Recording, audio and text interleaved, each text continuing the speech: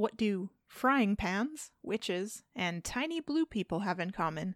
All this and more coming up on this special book club edition of Lasers and Lockets, the podcast that celebrates strong and complex female characters in science fiction and fantasy entertainment.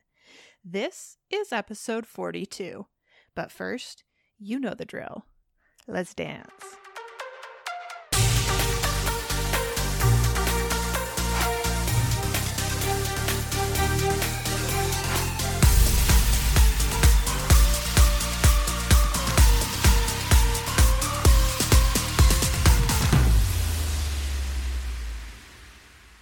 Welcome back to the show, and thank you so much for making me a part of your podcast rotation. I'm Lee, your friendly neighborhood host. Tonight's episode won't have the standard news segment, as it's a special book club edition of the podcast. So let's just dive right into the topic. Here's how I'd like to go through this episode.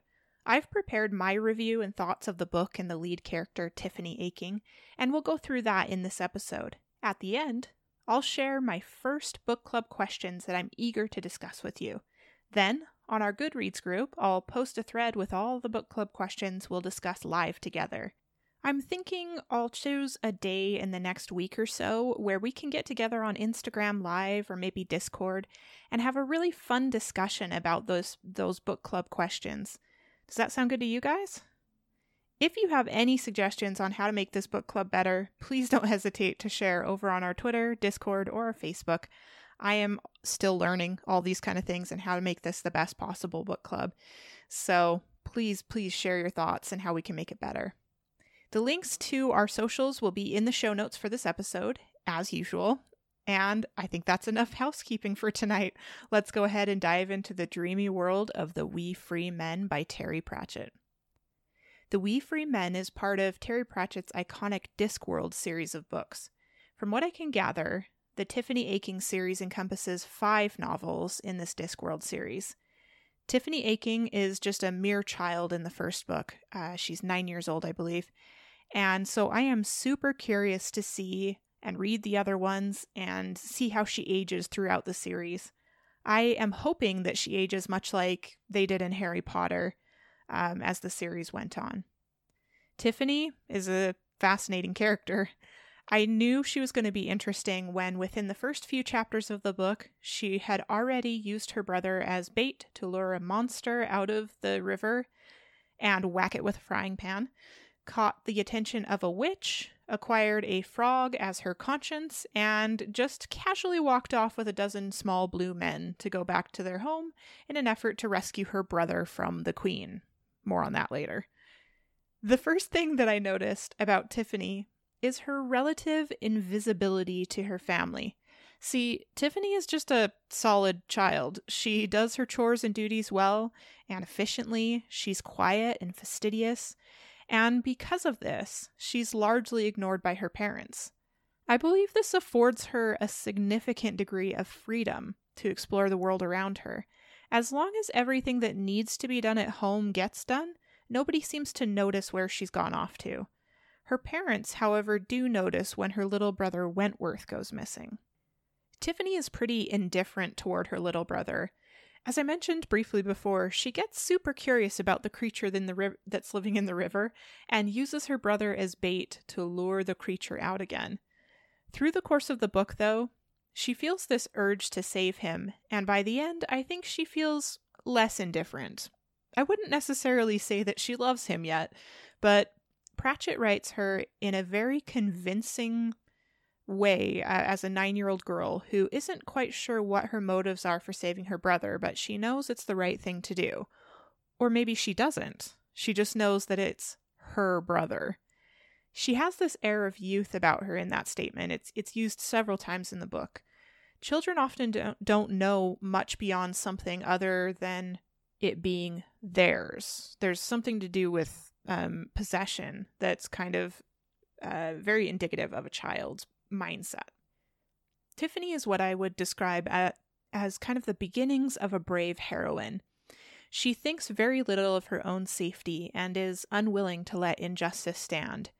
She challenges what the status quo has been and always has been, and she's unlikely to let a bully push her or others around. When others, even adults, would be likely to get trapped by the Queen of Elves in their dreams, Tiffany refuses to be trapped, to let the Queen win. She flips the script on her and fights back. She also is wildly successful with her frying pan as her weapon. Side note, I deeply desire an action figure with her and a frying pan, and my friend actually showed me that there is a collectible that you can get of that, so I'm planning on getting that. Anyway, Tiffany thirsts for knowledge, and she's an avid reader. As she's described in the book, she could read words before she knew how to say them. This resonated with me, as there have been many times I've read words but never actually said them out loud. I think that's the case for anyone who loves to read. While education isn't valued in her village or at her time, Tiffany still gathers fruits and vegetables and takes them to the traveling school anytime she gets a chance. Often, she knows more than the traveling teachers, but she still tries to learn anything and everything she possibly can. I believe she knows that knowledge sets her free, and that's as true in the book as it is in real life too.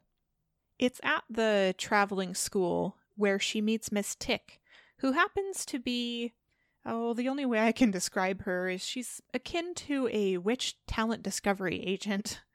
When Miss Tick hears about the kinds of creatures that Tiffany has encountered in the chalk recently, she leaves a talking frog with Tiffany and says that she's going to go get help from other witches in the area. The talking frog sort of acts like Tiffany's fairy godmother, if you will, or conscience if you're thinking Pinocchio. Anyway, and it provides her with insights and guidance throughout the course of the story. He reminds her to trust her gifts and her powers, and to when to run and when to stop and that kind of stuff. Tiffany's powers are interesting, like her first sight, which means that she can see what's really there. And then she has second thoughts, which are thoughts about thoughts, and then third thoughts, which are thoughts about thoughts, and then fourth thoughts, which are thoughts about thoughts. Anyway, it gets rather confusing. I really hope that they explore those powers that she has in later books as well, because I am still a wee bit confused about those. It was interesting because it didn't really seem like she had that many kind of powers, but she does have the ability to see what's really there, because like she saw the headless horseman and she saw the Jenny Green Teeth. Is that what the Jenny Green Teeth and various other creatures. So I find that to be super interesting, and I do hope they explore it later on. Tiffany's friendship with the Knack-Mack Feegles, or Feegles for short, or the Wee Free Men, if you will, is pretty much my favorite in the whole book. She briefly takes over as their Kelda, which I believe is like a queen, sort of, after theirs passes away, and bestows that upon her, just until they can get a new Kelda from a different clan. But they trusted and respected Tiffany's grandmother, and so when they learn that Tiffany is possibly a witch like her grandmother, I mean, they don't come out and say that they're witches, but anyway, the Feegles then respect and trust Tiffany too, and she has a fondness for several of them, namely Rob Anybody, Daft Woolly, William, Hamish, and my personal favorite, not as big as medium-sized Jock, but bigger than wee Jock. And my favorite thing about that is that every time he's addressed in the book, that is how he is addressed. It just added to the charm of the whole thing, I think. Anyway, the Feegles get Tiffany out of several scrapes, and they love a good fight and super strong alcohol. I love that one of the last things that she does in the book is slide a bottle of her father's homebrew down into their burrow. The Feegles, I think, feel that Tiffany is their responsibility, and they'll watch over her forever. Because they trusted the grandmother and respected her, now they have this responsibility to Tiffany as well. I gathered a few of my favorite quotes from the book, and I wanted to share them tonight too. The book is pretty quotable in several ways, and so I'm excited to talk through some of those. This first quote pretty much sums up Tiffany's personality, and I loved that it was Tiffany really coming to a realization and acceptance of who she really is. And I love that it's sort of the way that she works out in her childlike brain who she really is too. She says, quote, "Yes, I'm me. I'm careful and logical, and I look things up I don't understand. And when I hear people use the wrong words, I get edgy. I'm good with cheese. I read books fast. I think. And I always have a piece of string. That is the kind of person that I am." Close quote. And I loved the way that she just came to that realization and acceptance of herself, and she wasn't ashamed of that. And I love that she is the kind of person who carries a piece of string with her, because in the book they talk about how witches are often people who carry a piece of string because it's super useful in so many different ways. The other thing that I really loved about this quote is that in this whole craziness that's going on in the book, that Tiffany is so sure of who she is. And she may not have been sure of it at the beginning of the book, but she becomes so sure of it at the end. And I think it's such an important step in her progression and in the complexity of her character. This next quote is one that I really love about the protecting of the worlds, or the world, if you will. And I unfortunately didn't write down where it was at in the book, but I believe that it was talking about how the Feegles, how they protect the world. Anyway, it was just a really great quote. It says, quote, "There's always been somebody watching the borders. They didn't decide to. It was decided for them. Someone has to care. Sometimes they have to fight. Someone has to speak for that which has no voice." Close quote. And I loved how powerful that quote was in the context of the book, but also often the reason why I love quotes in books is because it teaches me something about the world around me as well. And so this one really resonated with me, especially at this time. In everything that's going on in the world, someone has to care. And that might be you who's caring, or it might be the doctors or the nurses or whoever it may be. But somebody has to fight and speak for that which has no voice. And that's the same in any situation, not just what's going on right now, but in any situation in the world, there's always going to be somebody who will speak for that which has no voice. And I loved that. Such a good quote. Another quote that I really loved that really resonated with me, again, it was kind of towards the beginning of the book, if I remember correctly. I didn't write down exactly when it was, but it says, quote, "Nothing's louder than the end of a song that's always been there," close quote. And I found that super powerful because it's so true. Like, if you've been listening to something for a while and then you turn it off, the silence is deafening. Because when you cut away all the noise and everything going on, the truth kind of shines through, and it can be super loud. So, deep quote as well there. Another one that I really loved was the "We Free Men" or the Feegles. I believe it was actually Rob Anybody who said it. He said, quote, and please forgive me for butchering any of the Scottish in here, but anyway, quote, "But you gotta know where you just gonna rush in. You canna just rush in anywhere. It looks bad having to rush back out again straight away." Close quote. And I loved that because Rob was taking a minute to teach Tiffany, who has the tendency to just rush into things, a little bit about how to approach situations where they might have to rush in. And it was a humorous situation. Like, you can't just rush in anywhere. You got to figure out where you're going to rush in so you don't end up rushing back out and having to rush in a different place. So, anyway, that was another really good quote that I liked.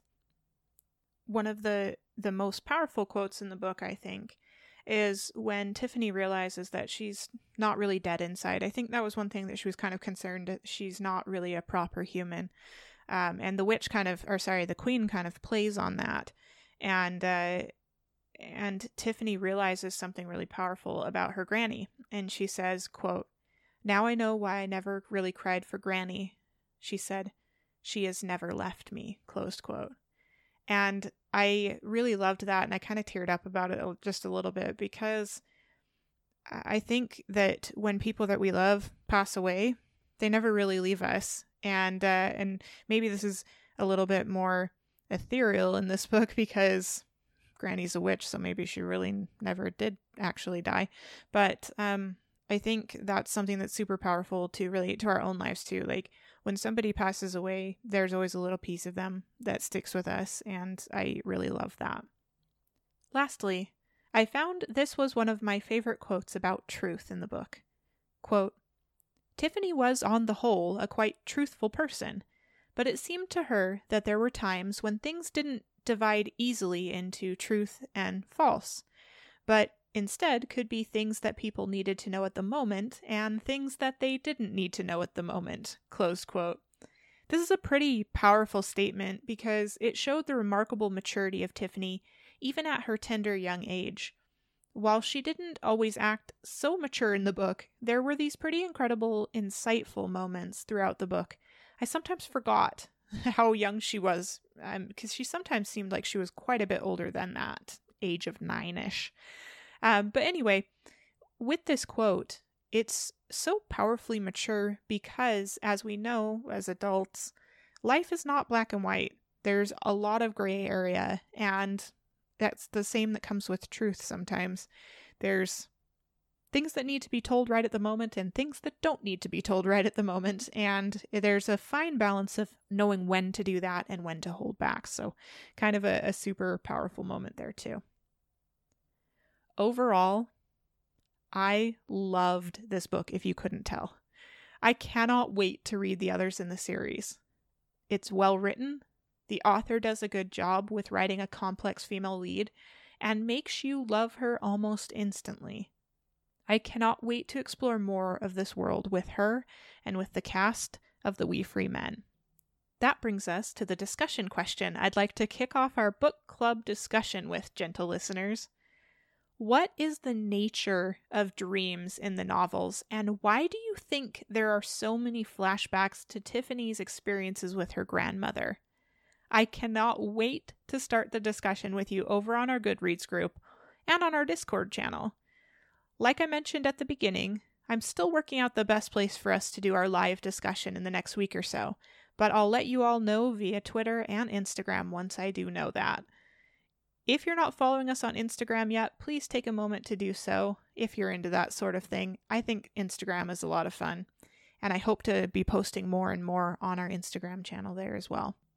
And that's it for this episode of Lasers and Lockets. We'll see you back here in 2 weeks.